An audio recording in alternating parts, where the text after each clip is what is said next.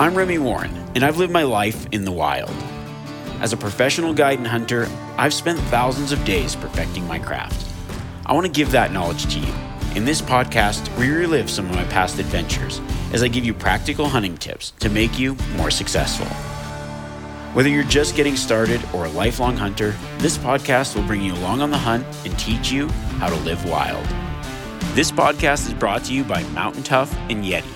A lot of the tactics I talk about here require you to be in top physical shape, so I partnered with Mountain Tough to help get you ready for the mountain. With their science-based, hunter-specific training app, you'll get in shape and mentally tough, able to tackle any hunt.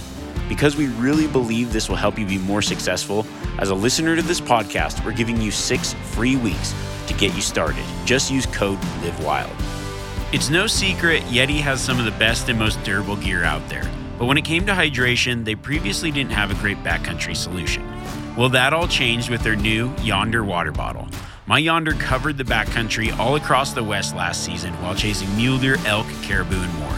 It's about 50% lighter than their insulated Rambler, but still has that Yeti toughness. The best part is they've now got them in 4 different sizes, so you can pack the bottle perfectly fit for your hunt. To top it off, there's also great options for customization. You can check them out now at yeti.com.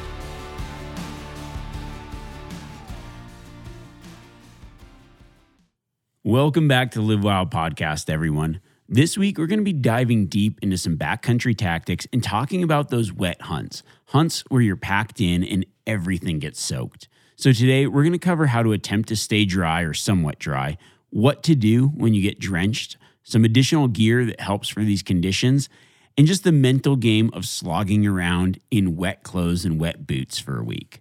But before we do that, I want to share the story of a recent Dall sheep hunt in Alaska, a recap of the grind and the wet conditions we encountered that week. So I drew a fairly limited entry Dall sheep tag in the state of Alaska. And this particular area, you had to walk in, but there's traditionally good rams in this area. And so the plan for the hunt was this, like where we were going to get to was about a 2-day hike in. And so we went in early before our season started to scout. And the plan was, or the thought was, to find a legal ram before the season. And when the season kicked on, go and shoot that ram. And the nice thing about this plan too was we had a good weather window before the season. So we had a couple of days where it was going to be sunny, it was going to be clear. And when it's like that, you can cover a lot of country. You can glass a lot, you can see a lot, you can move a lot, like you're pretty unencumbered. And then about 2.5 days in, the weather was about to hit. And the weather forecast was just complete shit. It was just going to be wet for the rest of the 9-10 days, whatever afterwards. So on this particular trip, there's quite a few of us going in, which was nice because if we got a ram, it'd have a lot of help carrying. And it was more just, we were filming it. Also, it was just fun to have some friends with me. So it was myself, Bryson, Garrett, Tim, and then Max. And Max was filming. And so our plan is we're going to hike in and then cover country, get to a spot that traditionally holds mature rams and go from there. And then if there isn't any legal rams, continue to move. So in Alaska, a ram, for it to be legal, has to be either 8 years old, full curl. And full curl means that the horn grows in a complete circle where the tip surpasses the base of the horn. And then, or it could be double broomed where the tips are essentially broken off on both sides of the horn. So that's what you're looking for. You're looking for that kind of ram for it to be legal. And, I wasn't necessarily going to be picky. I wanted to find a legal ram, obviously. An older ram would be great, but we were hoping to just, you got to start first, find a legal ram. So we hike in first day, get to our first camp. I think I kind of tracked. So I actually downloaded and kind of tracked all of our elevation gain, our miles. So first day, did about 5,000 vertical feet, 8 miles, set up camp. We were about halfway to where we wanted to be and had seen already a lot of rams. We probably glassed up 20 rams, just nothing from whatever distance that we could tell would have been close to legal, but, a lot of rams. So that night we saw a bunch of ewes in the canyon we were in, and our plan was to drop down into this basin and go up the canyon, climb up this super steep face, drop down the other side, and then kind of climb up the other side. So it's like canyon hopping. I think some people just don't realize the magnitude of some of this country, right? It's like super steep. When it's wet, it's super slick. It's big country, and you're looking miles away. You just like look across a canyon. That's 2.5 miles, and you see a sheep 4 miles away, and you got to climb 2 mountains to get to it. It's big, rough country. And this hunt definitely took a toll on us. I totaled up the elevation gain, and over the 9 days of hunting, we climbed 41,000 vertical feet in just super rough country. And that's probably not, that's just the up. So you got to think you're going down 41,000 feet as well. And the down for me is the worst because I used to just bomb off mountains. Now, as I got older, I like control my descent a lot more, make it a little bit easier on the joints. And it's actually probably more work or just as much work going down as it is going up. And then you've got side hilling, which is the absolute worst probably as well. So if it's between going up, down, or side hilling, I'd probably actually rather climb. But, it's more of a breath thing. And you got to remember, too, this is with 10 days worth of gear on our back. So pretty heavy packs. I've got a fairly heavy rifle, all my rifle stuff, all your hunting stuff, spotting scope, tripod. I wish I would have had a scale to weigh my pack, food for the week. It's a classic hiking backcountry hunt. So you've got, I don't know, probably around a 60-pound pack, maybe more, maybe less. I wouldn't say less. Mine definitely wasn't less for the duration of the trip, and then water and what have you. So day 2, still the season isn't open yet, but we're hoping to turn up a legal ram and just like lights on, opening day, find a ram and go after him. So we get in there, second day, continue to move, and just lots of sheep, but no legal rams. So we're up on the ridge. We're like in tomorrow's opening day, we're glassing, and we kind of we glass across, and there's one ram that's kind of close, and he's probably 6.5 miles away. And we're looking through the spotter, and in the evening, I got a good view of him wrapping around the top of this pinnacle. So I got him skylined, and he was just right there, like very close. So the kind of executive decision was, we'll get up, we'll start glassing in the morning. If we don't see anything where we're at or in this kind of basins where we're looking, we're going to bomb down the mountain, cross the river, and then hunt the other side of the range. And so we get up, look around, we don't see what we're looking for. So we decide, all right, we're going to make this move. We drop down, climb up the other side, and go over to where those other sheep were. We were unable to turn up those sheep, but we wrap all the way around. So we just continue wrapping around the mountain to the backside, which leads to a new basin. It was a big hike, a big move. And we get into position. I think by this point, we'd done 15,000 feet or 16,000 feet in vertical climbing, right? Like we've already put in time. And now it's the evening of that would be opening day. We haven't seen a legal ram. And we did spot one that looked really close once we got like right at evening where we were going to camp. So that gave us some promise for the next day. And of course, the weather started to move in. So the next morning, it was wet. We kind of hung out, and this particular camp spot was awesome because there was a creek and then these big rocks that we could kind of huddle under, which I thought, all right, this is awesome. If it's going to be wet, at least there was a spot where I could tuck my rifle and get it dry, get some ventilation, and maybe dry some stuff out. So the next day was dumping rain. And oftentimes on a backcountry hunt like this, you would probably do the wise thing and be like, we're just going to hunker down, wait for it to lighten up so we don't get soaked, so we don't get wet, so all of our stuff doesn't get wet and put us in maybe a bad situation. I don't know. But we're pretty hungry to kill a ram. And honestly, we're just like, screw it. We're going to hunt in the wet. We're just going to get soaked. It doesn't really matter. We're going to figure it out. So we went out and I think we went out. We were like, oh yeah, it seems to be lightening up. And I think we ended up going out in the wettest part of the day. And nice thing about this was we didn't have all of our gear, left a lot of the tent. We left the tents up and everything like that. So climbed to the saddle and we pop over and there's some rams like 400 yards away. Perfect. And we analyze the rams, not quite full curl, just like, right there, but just not where you're like, oh yeah, that's a clearly legal ram. We put an age on them. Oldest we could get was 7. And so it's just like not legal. And then up in the cliffs was another ram, but now like the clouds are moving in, the wind's bad, the rain's just driving. Like it's the type of wind that would just blow you off the mountain if you're standing too close to the ledge. And so we can't really get a good look at those rams, but we decided to kind of work up around the top of the mountain, peeking off on other sides. It would clear and we'd get a little bit of a look just to kind of get an idea of what was around us. And then got back that night. Just absolutely drenched. Everything I had was so soaked to the bone. I was freezing. Climbed in my sleeping bag, to dry my clothes out. And that's one of the things that we're going to talk about is just how to dry your clothes out when you're soaking wet.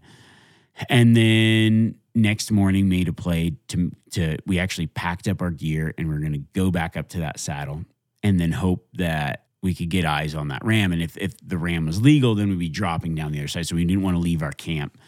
The kind of the way that I like to hunt, and I think it's a good way to hunt is where you've always got your gear on you. We aren't really setting up a base camp because you never know where you're going to end up.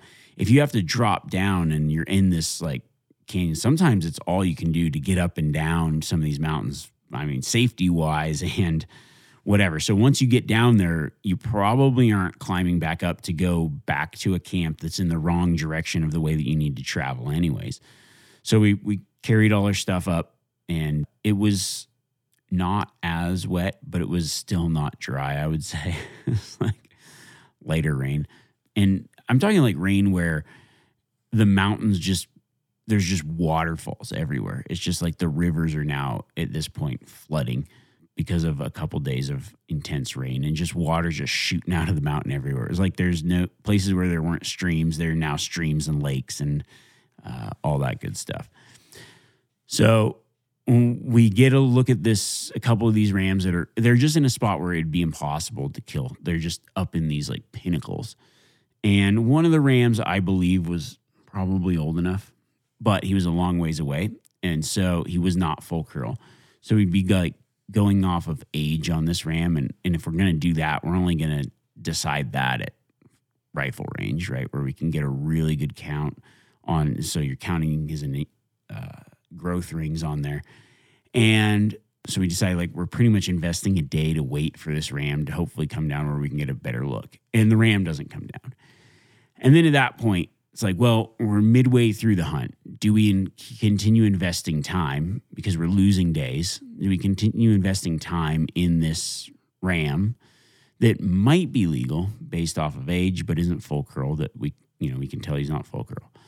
I'd rather have a ram that's like, okay, let's find a full curl ram that's also old enough, right? So it's like, let's get a ram that's legal 2 ways. And it was still enough time in the hunt where I kind of thought I didn't want to just sit there and wait for this ram that may never come down because the place that he was at, he didn't have to come down. And as far as we know, continuing to look back into this particular area, I don't think that ram ever came down to where we could have shot him. So it was the right call. We continued on and essentially the rest of the hunt went the same way. Continued finding rams and just right there. So close, but so far away. A quarter of an inch short. Or 7 years old. And it was like every ram was right there, but not legal. So we continued on hiking, slogging through the rain, climbing up passes, covering country, steep country. And so we got down to the wire. And there was essentially, we'd hunted out this entire mountain range, pretty much continued to pick up the same rams. And we decided, all right, well, we're going to have to, we've got 2 days left and we still have a 2-day hike out or 2 days, I'd say like 2 days left to hunt or 3 days left to hunt and a 2-day hike out. So we made like this giant push up to the head of this basin in new country where we'd already looked into and didn't really see any rams, but we wanted to go investigate further. So we dropped down. And also now it'd been raining so much this entire time that we were thinking we have a river, like the way out is across this river that we'd crossed when it was lower. And we weren't sure that we'd actually be able to cross it. So we weren't sure if we were like stuck here. But our thought was we could get up to like the head of the river and cross there where it's a lot less water coming into it, the catchment. And then we'd at least be on the correct side to hike out. So we're making a big push. It's like 10 and a half miles, lots of 5,000 feet of elevation, wrap around the mountain, go up, get into position. We're looking, we're glassing. And I turn, like, is pretty much where we were going to stop. We're heading up to this one little bench to glass and probably camp. And I look off to our right behind us, and about 700 yards away is a big, heavy ram. We all drop down like, all right, this is a giant ram, probably one of the biggest Dall sheep I've ever seen. You know, like how would this ram not be legal? It's like a probably close to Boone and Crockett ram, just monster bases. And we analyze him, and we just cannot get him at full curl, but we want to get level with him because we're looking, he's full curl from our angle, but it's also like we're looking up at him very steep. So we're going to get level with him. So we reposition, we get like set up, and we just can't make him legal. And we zoom in, we age it, and it's like we've got 7 rings, and the spacing, right, is very consistent. It's like consistent. And then that last spacing between his 6 and 7 is huge. So you're like, it's abnormally large.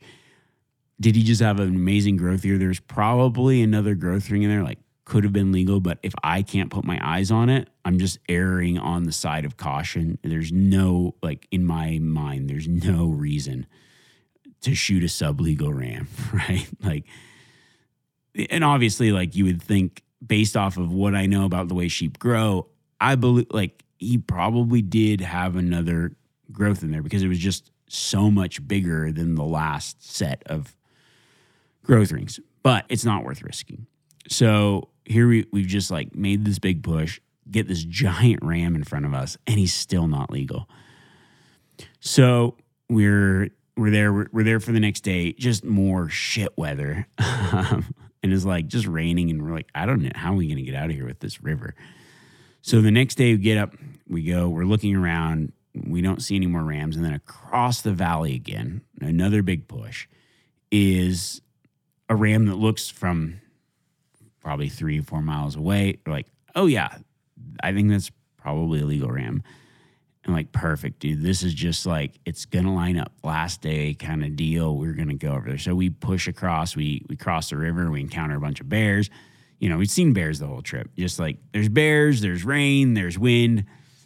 Classic Alaska. We get over there, climb up there, and just kind of get weathered out. Like we look at the rams, but we don't get a good look. So we drop below, camp, essentially just wet every night. Just like the MO of the trip, just soaking wet. And we get the next morning, we pop up, and the rams are on this one spot, and they can see for miles, and they happen to wrap around this corner of this big rock face. And that's our chance. We like bust up, go up the shale slide, get about 400 yards from them, level with them. The wind's cranking, but it feels pretty good. I get my gun ready, just steady. And this is like the last, we got to hike out. We got a 2-day hike out. This is pretty much it. And now we're on the correct side of the river as well.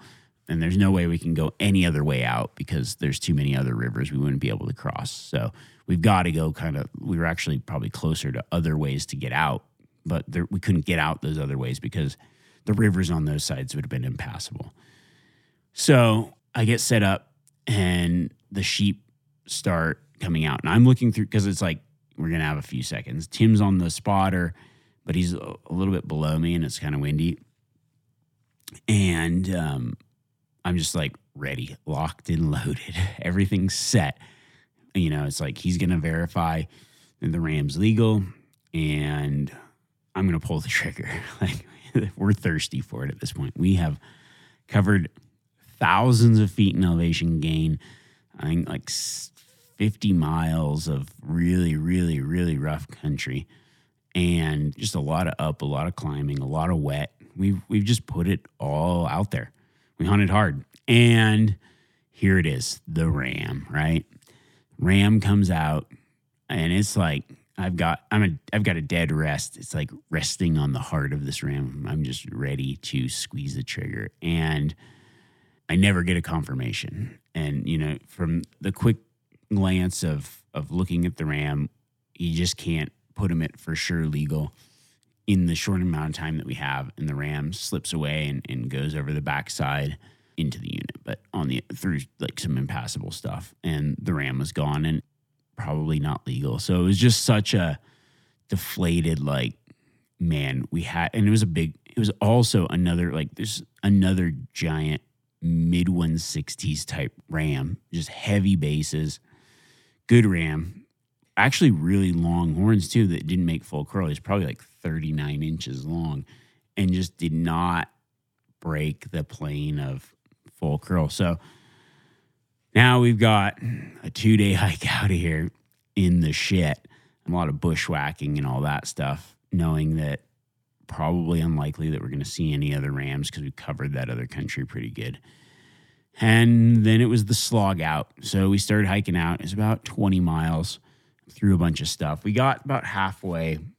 We weren't sure how long it would take us because sometimes you get in that like bottom stuff and you're just fighting brush for essentially a day to go. It's like a mile, like quarter mile an hour kind of movement, and climbing through that kind of like thick alder and all that stuff. So we get down there and we actually got on some pretty good moose trails, and actually got on a trail where my brother and I had hunted moose quite a few years ago. They were giving me crap being the old man. It's like, yeah, back in the day, we used to cruise these moose trails, But we got on the moose trails, and then we got about halfway, and it was just on dark, and it just started to rain, and it was shitty, and we're like, let's just continue hiking all night instead of camping here and getting out. I mean, there was no visibility, and the next day it was fogged in, so it's not like we could hunt our way out. It was just like, you're already soaking wet. So we just ended up slogging our way out and getting out about midnight, 1 a.m, something like that. And that was the sheep hunt.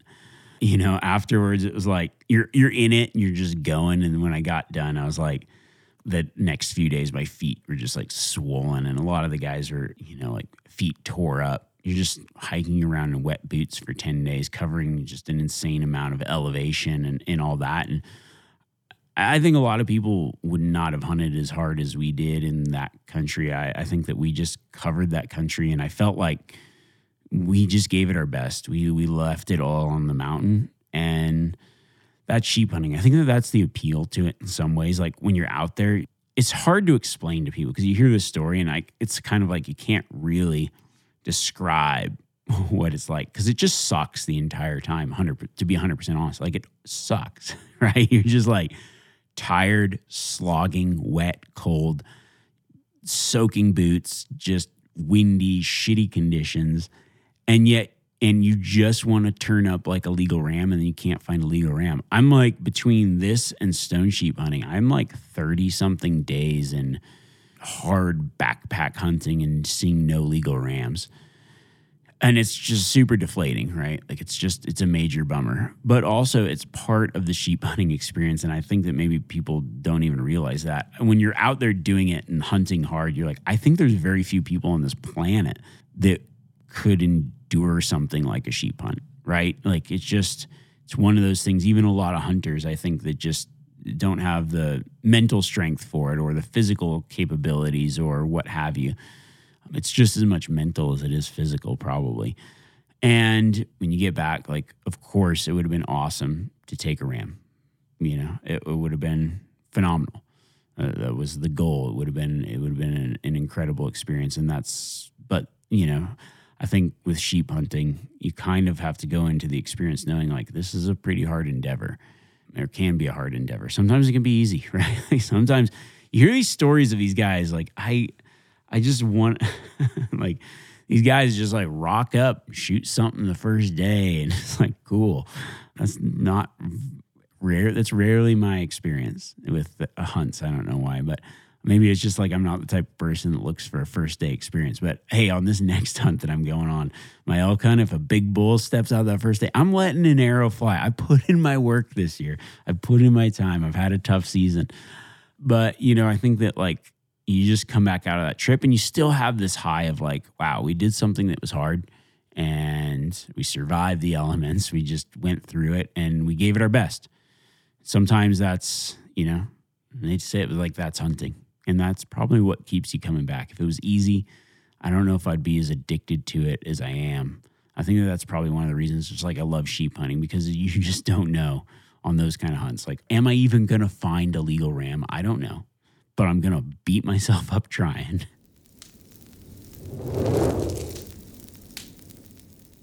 When it comes to hunts in wet conditions, there's a few things that are just going to be facts, right?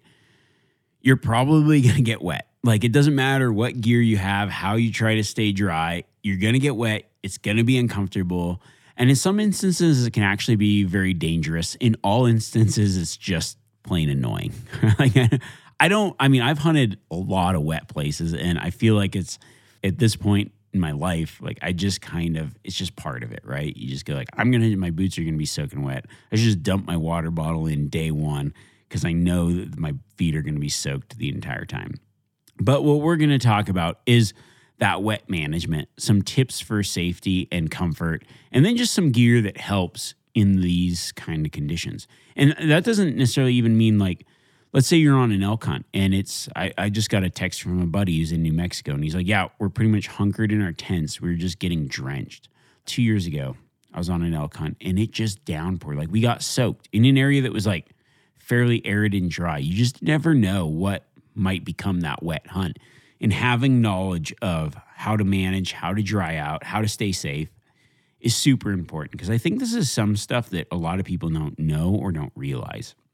So we're going to kind of cover, and I think the main thing that we're going to cover is really how to dry out.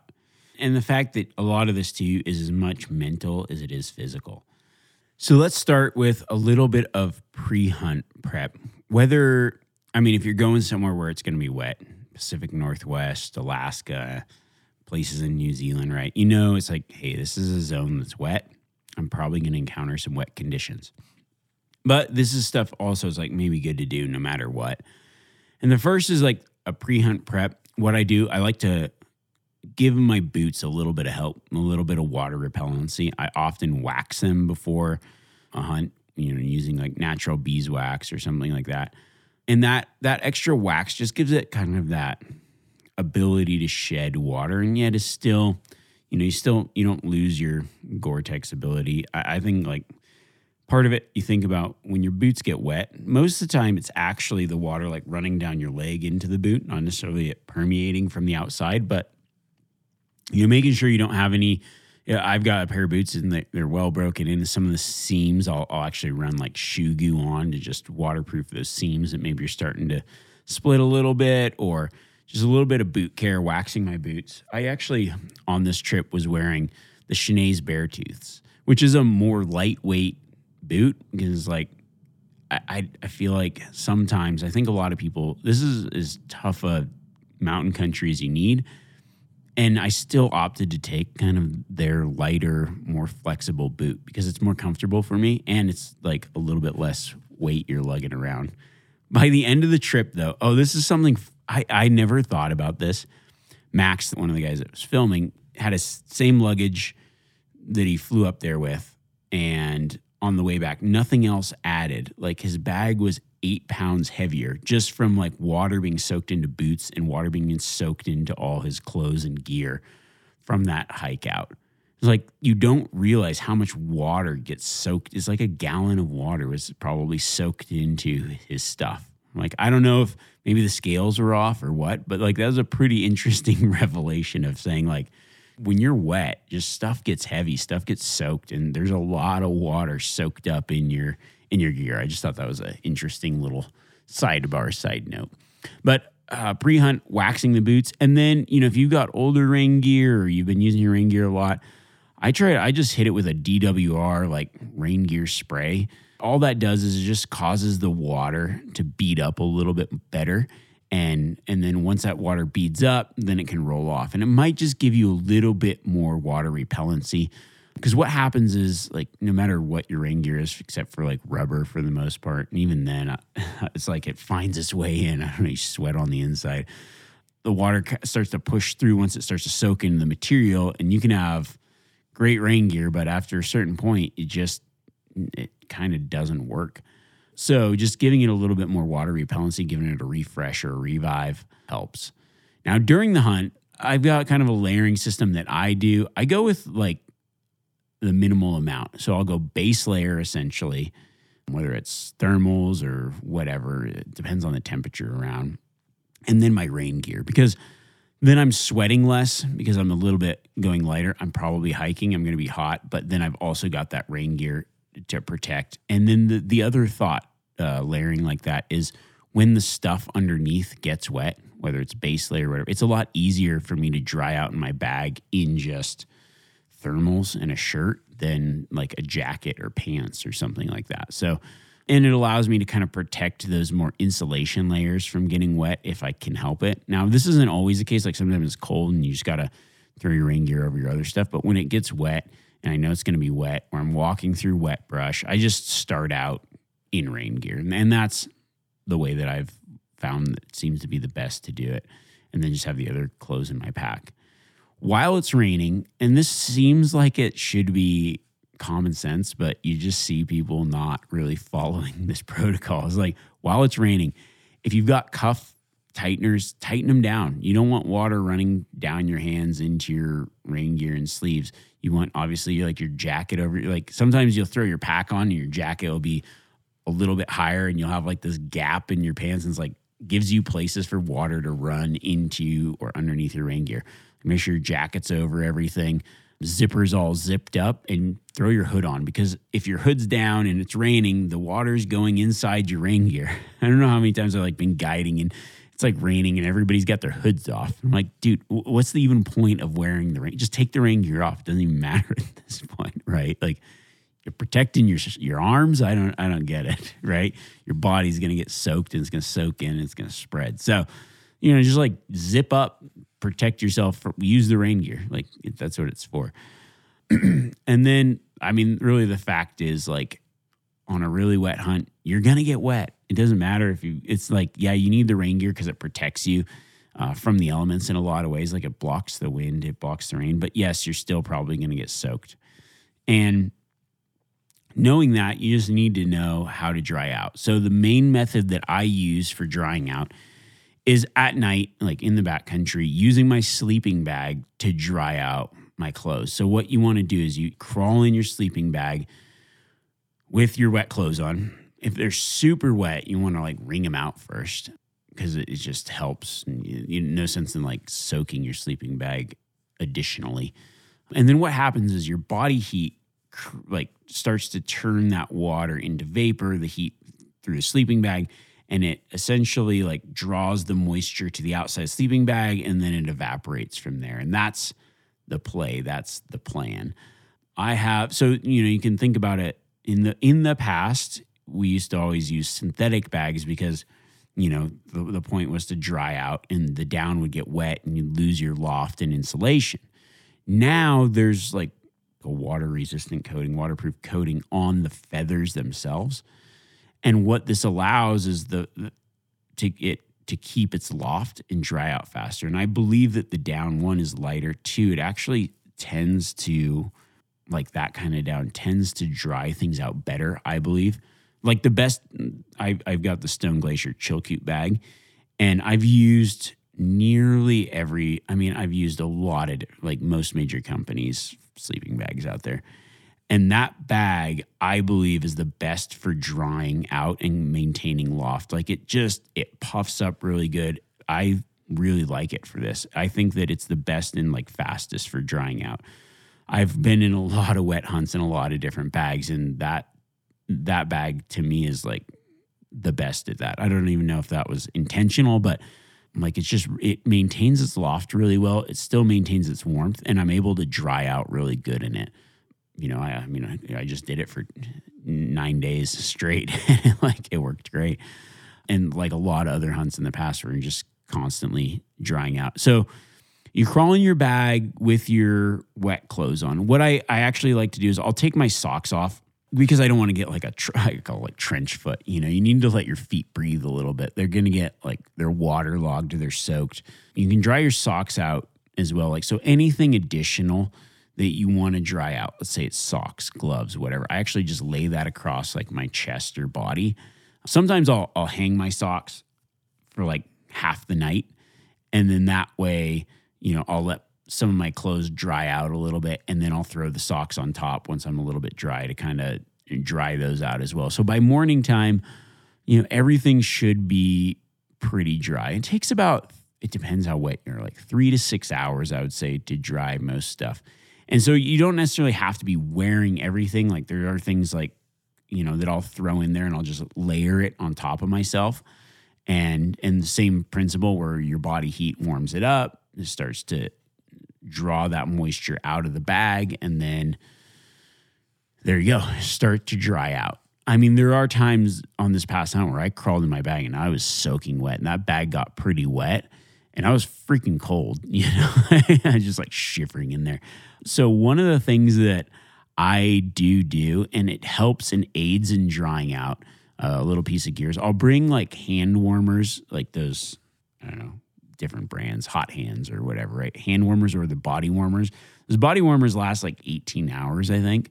They're a little bit bigger, a little bit heavier, but they're worth their weight in gold on wet trips for me. So what I would do is I'd pull one of those out, undo it, and I've got like a pocket in my shirt and the chest. So I'd put it like right over my heart and essentially warm my core a little bit faster.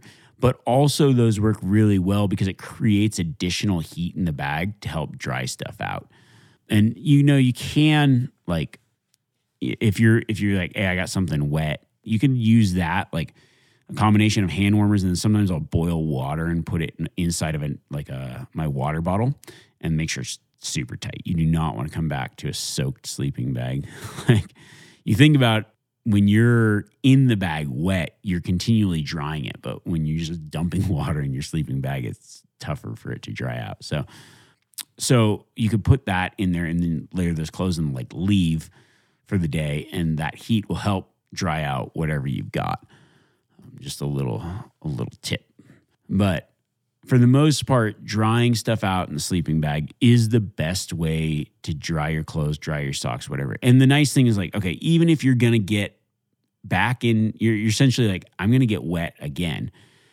Every day that you kind of are able to dry out, it adds a little bit of warmth, obviously, but also it can help dry things out as well. So like, you're like, I've got soaking wet boots, but the next day isn't going to be as wet. So when you're putting your drier sock into a wet boot and you're hiking around, you're creating heat, and that's also evaporating the water out. Plus that sock soaking up water in your boot. And eventually it helps dry your boot out. Now you could you could use fire if it's possible, right, to dry stuff out, or you can use a propane stove to help dry stuff out. But, in most backcountry situations, backcountry hunts, it's not even possible in some places. So, it might be, maybe there's fire restrictions, maybe there's just nothing to burn, maybe it's just too wet. Like, it's just not really an option where you're at. So that's something to think about, is like crawling into your sleeping bag. Use your sleeping bag to dry out. That's the primary function of the way that I dry in my sleeping bag. And then you need to think of a couple other considerations for this to work really well. You really want good ventilation in your tent. So if you crawl in your tent and you're wet and you get in your sleeping bag, and now you're like getting your sleeping bag wet, but you're using your body heat to dry it out, to get the loft back, to evaporate the water, and that water has nowhere to go outside of the tent except just condensates in the tent, then that humidity is going to slow down this entire process. So you need to pretty much open any ventilations you can. If there's wind, great. Like a breeze, any kind of wind or air movement helps like bust that water off of the bag and dry it out a little bit better. Now, another thing to think about is after, like the morning after you've done this, Probably the last thing you want to do is stuff your like a damp sleeping bag into a stuff sack for a prolonged period of time. Because what happens is once you do that, now you're kind of killing the loft in the down. So if you've got the option, you probably should leave your bag out to where it can air out and dry out and evaporate some of that water off before you stuff it in a stuff sack. Because if you stuff it in a stuff sack wet, if it's down, it starts to lose that loft. And the way to get the loft back would be crawling in it and heating it up with your body heat again. But every time you do that, you lose a little bit of R value. You lose a little bit of that warmth until it lofts back up. So if you can let it dry out or just, let it dry out somewhat, that's the best, especially for the next day, because you don't want to, when you start stuffing that down and it's soaking wet or pretty wet, it makes it really hard for it to loft back up. So that's one thing that I'll do is I'll leave my bag kind of spread out and just make sure that no rain's going to get to it or be dumping into the tent while you're gone. So you can kind of plan it too, or, okay, this day I'm packing up, I'm moving, but okay, I got really wet. I need to let my bag air dry. And sometimes even on wet hunts, right, it could be just dumping rain and you get 20 minutes of sunlight. Cool. Take that bag out and just flash it in the sun for a bit. Get some airflow around it.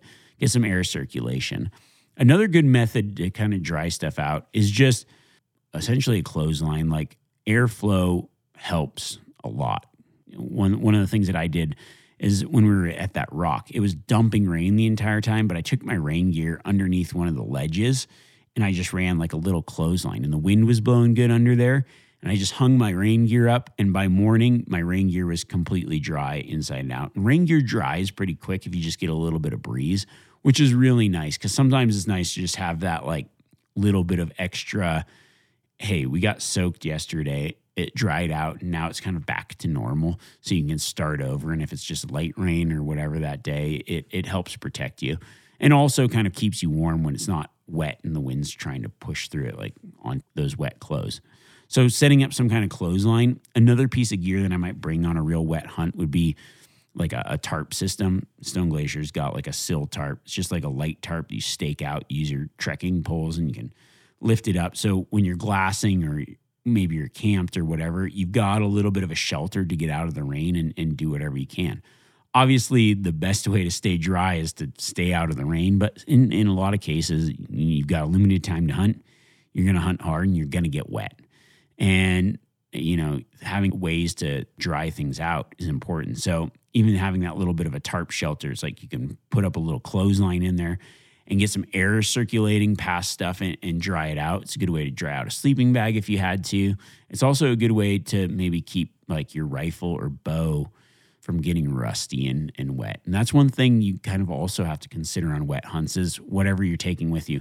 Whether you're in bear country, you've got a pistol and a bow, or you've got a rifle, you want to make sure that they are protected as well. So I always use a solo hunter rifle cover on wet hunts. It keeps the bow cover too for the strings and everything like that. Now, the best part about that is it keeps stuff out of the scope, out of the barrel, all that good stuff. But it also does keep a lot of the water off it. But you're just on super wet hunts, you're building condensation in there. So I always take the cover off at night, try to air dry it, hang it up like I would my rain gear on a clothesline or in the tent, between the fly and the tent. And then for a rifle, I forgot it on this trip, but often I'll bring a little piece of a pack, I have an old, those packable towels, almost like a chamois rag kind of thing, and just wipe the gun down and then let it sit overnight. One of the things that I find pretty handy, especially for rifle hunters, is if you have a bipod. I carry this little attachable bipod. I'll put the bipod on at night and allow the rifle to sit up. So it's not laying on the bottom of the tent where one side's condensating and wet. It helps it dry out. Same with let's say you're in bear country and you've got a pistol, take your pistol out of its holster, open it up, dry it off a little bit, let it lay there where it can breathe so it doesn't get rusty. You want to make sure that your equipment's going to work, and you got to take care of it in those wet conditions. It's just another consideration to think about on wet hunts. Another little trick, if you are crawling into a sleeping bag, you're wet, you're cold, like I said, you could do this while you're gone, or you can do it while you're there. having those body warmers, hand warmers is nice. You can also just boil some water and put it in your water bottle, bring that in with you, and it just creates more heat in that bag. So it warms you up faster, your body temp gets up, you're comfortable, you're safe, and then you're also drying your bag and your clothes out a little bit faster. Sometimes you get too hot, but it's nice to know, like, okay, things are drying out. And I just lay there and you start to check in. At first, you're like, how is this even going to work? And yet every time it does. And it's kind of like, it's kind of a backcountry miracle, really. You're like, okay, I just crawled in here, my wet clothes, and I dried them out. Sometimes if I got like a wet jacket or whatever, I'll bring that in my sleeping bag with me. I'll either put it on and sleep in it, or I'll throw it over the top of me inside my bag and dry it out. One thing that I'll talk about, a little bit of like the safety aspect of hunting in real wet country, or let's say you're hunting and it's unexpectedly wet. Like maybe you in a dry area and you didn't even bring rain gear and you get soaking wet. Well, when you get wet, that really cools your body temperature down, and it could put a person in a dangerous situation if unprepared. One of the things that I always do, I'll always have my spare insulation layer, essentially a puffer of some kind, a down jacket. And I'll have that in like a dry bag in my pack. I've said it before, I always talk about protecting the puffy. And there's a reason for that, is because that's like my last warm-up defense. Like if I am freezing cold and soaking wet, then I find shelter and throw that on and get warm. And I use that pretty much for emergency use only. If I'm in the field and I'm like wet and cold, then I just start hiking. I'm just going to build some body. I'm just start walking uphill in my rain gear, and it'll warm me up. But when you cool down for the day or whatever, then it's time to put up whatever shelter, your tent, your tarp, whatever you've got, and get out of that rain and then warm up. So I'd just probably in that scenario, you actually can dry clothes in kind of the same principle in your down or whatever, but I don't like to do that. I like to keep that thing dry. So I would, in that case, like pull off my wet clothes, throw on my insulation, and heat back up. And if I've got those hand warmers or whatever, I'll throw that in there. If I've got like a Mountain House meal or a Peak Refuel meal, I'll boil that up. When I cook my meals, I make sure the top's sealed real tight, and then I stuff that. I make like a kangaroo pouch, stuff it inside my jacket, and warm up that way. But I always keep that spare insulation layer as my don't get this wet. Like this is for you to dry out or to stay warm when you're soaking wet and it's hard to warm back up. And that's kind of my like last defense. And then after that, then once I kind of get back to body temp or whatever, then I would probably, pull that down off, probably put my wet shirt back on, and then crawl in my sleeping bag and dry back out. But maybe if you didn't have your sleeping bag with you or whatever, create a shelter and then warm back up. And that's just some like a little kind of thing to think about is like, okay, if I got wet, how would I warm back up, and what do I have? And I wouldn't, like, I know sometimes people stop and you start to get chilled, right? And it's like, oh, they throw their down on underneath their wet rain gear while it's raining. And then by 45 minutes later, that down is just soaked wet and it has no insulation properties whatsoever. And that sucks, because now it's like, well, what do you have to warm up? So I like to keep something to stay warm. So I use a combination of walking when I can to warm up, and then, protecting the puffy and protecting that insulation layer at all costs for the most part is my particular strategy. Well, I hope you guys enjoyed that podcast. I think that's great information. It's some of the stuff that when I started out backcountry hunting, I didn't know about drying out my sleeping bag. And I can think about many a wet, cold night. It was like I just threw on, like I never dried out. It's just now knowing what I know now, I know that you actually can dry out extremely well in your sleeping bag, and especially just having that right ventilation and kind of cutting down some of the humidity in your tent and just using your body heat to draw that moisture out. It does work, and it works really well. It's very effective. So it's something to try on your backcountry hunt. If you get wet, know how to dry out, know how to get warm, and know how to hunt hard. I think that just having that ability to know like, okay, I'll be okay. I can dry out. I'm in the way back here, but this is what I do. And I've done it a million times. And just having that like mental fortitude of knowing like it sucks being wet, but it's okay. You're just wet, right? Like you're going to be fine. I think that a lot of people in that wet weather start to break down. And I think that you just kind of have to know like there's certain parts of certain hunts that just suck. Embrace it, right? It's like once you do that and once you get that through your head, you can kind of do anything and you really are able to give it your best. I know there are times where, yeah, it is probably most prudent to just wait. Sometimes storms roll through. It's like get in your tent, hunker down, let the water pass for a bit, and then go out and hunt hard, right? You don't need to put yourself in a bad situation. But there's other hunts where it's like, dude, this is the situation. This is what we're hunting in.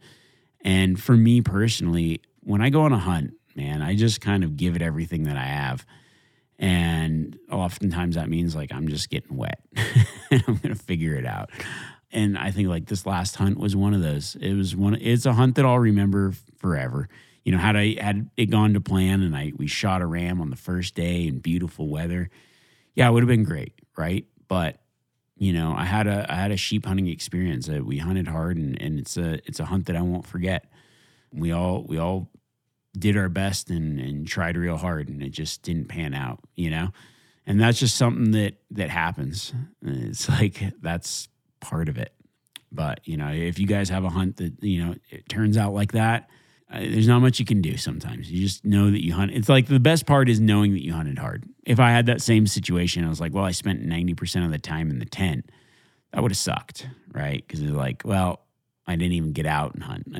I know for a fact, like, we covered that mountain. We covered that mountain pretty well, and we didn't find a legal ram or one that, you know, I think some of those rams were legal, but we didn't have an opportunity to kill a legal ram. And that was okay because we, you know, felt like left it all on the line. So, you know, I think that's the other thing, you know, it's like some years are wet years and just understanding how to navigate that. A few other pieces of equipment that is like, hey, a little trick here, throwing some of those hand warmers in. And sometimes I'll throw those, like, it's nice to just throw those in my boots when it's cold or you know, toe warmers. Throw a toe warmer in your boot when it's wet, and just like that extra heat will help dry them out as well. So little tricks like that work. And I think that it's just, you know, make you more comfortable, make you more self-sufficient and help you when the conditions aren't the best. One of the things I talked about, I really do love that Chilkoot sleeping bag. Stone Glacier has been a awesome supporter of this podcast, and I've got to use pretty much all their gear, a lot of their gear. And that sleeping bag is, like I said, you know, on that trip, there was a couple of us that had that bag, and that was the thing that we kept talking about. How incredible, like we're like, dude, how does this thing loft so well and dry us out so well? Like, it's the best bag I've had for that. As always, you can use code LIVEWILD for free shipping on any Stone Glacier stuff. So if you're there and you're like, oh, this is something I need, or this is a good sleeping bag. I mean, this is just one that I've tested. It's tried and true. I've used it in a lot of wet hunts, and I know that it works really well, and I know that it lofts up. One of the things that I will suggest, though, is like, I've talked about this before, but when you're storing your sleeping bags, do not store them in that compressed state, like through the rest of the year. I have a giant tote that I store my sleeping bags in, or I'll put them in a closet. Let them go full loft the rest of the year. You know, care after the hunt is just as important at keeping, like, you invest a lot in good gear. Let that good gear work right by not compressing those sleeping bags down all year. So many people I've seen, like, they just put their sleeping bag in their stuff sack at the end of a hunt, cinch it down, and like expect it to always work like it did when they first got it. And when you do that, you compress the fibers in there and you lose that magic ability of that loft. You just like slowly over time degrade it. So when you're storing your sleeping bag, just as a last tip, make sure it's dry and then store it fully out. One of the things I will suggest as well, what I do when I come back from a wet hunt, is you'll notice like the down starts to clump up, or the bags start to clump up. I don't even know if this is recommended, but I throw it in my dryer with no heat, just like air loft, and I'll just run it on a couple cycles of that tumble, and that just breaks it up and just builds that loft back. And then I lay it out and it's good to go again. You know, I have yet to wash my sleeping bag. I don't know if that's disgusting or not, but like if it's not broken, don't fix it, right? But by just doing that little bit of like, no, not even low, just no heat, just that tumble.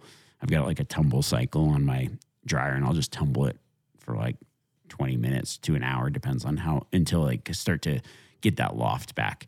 And that's just a little bit of a last tip to kind of seal up this entire hunting the wet, drying out, and using your sleeping bag to dry your clothing. So in summation, I'm just going to say dry it out. That's, for this podcast, I would say don't get wet, but that's just going to be impossible. So keep it dry. Catch you guys later. Keep your powder dry, boys. All right, see you guys.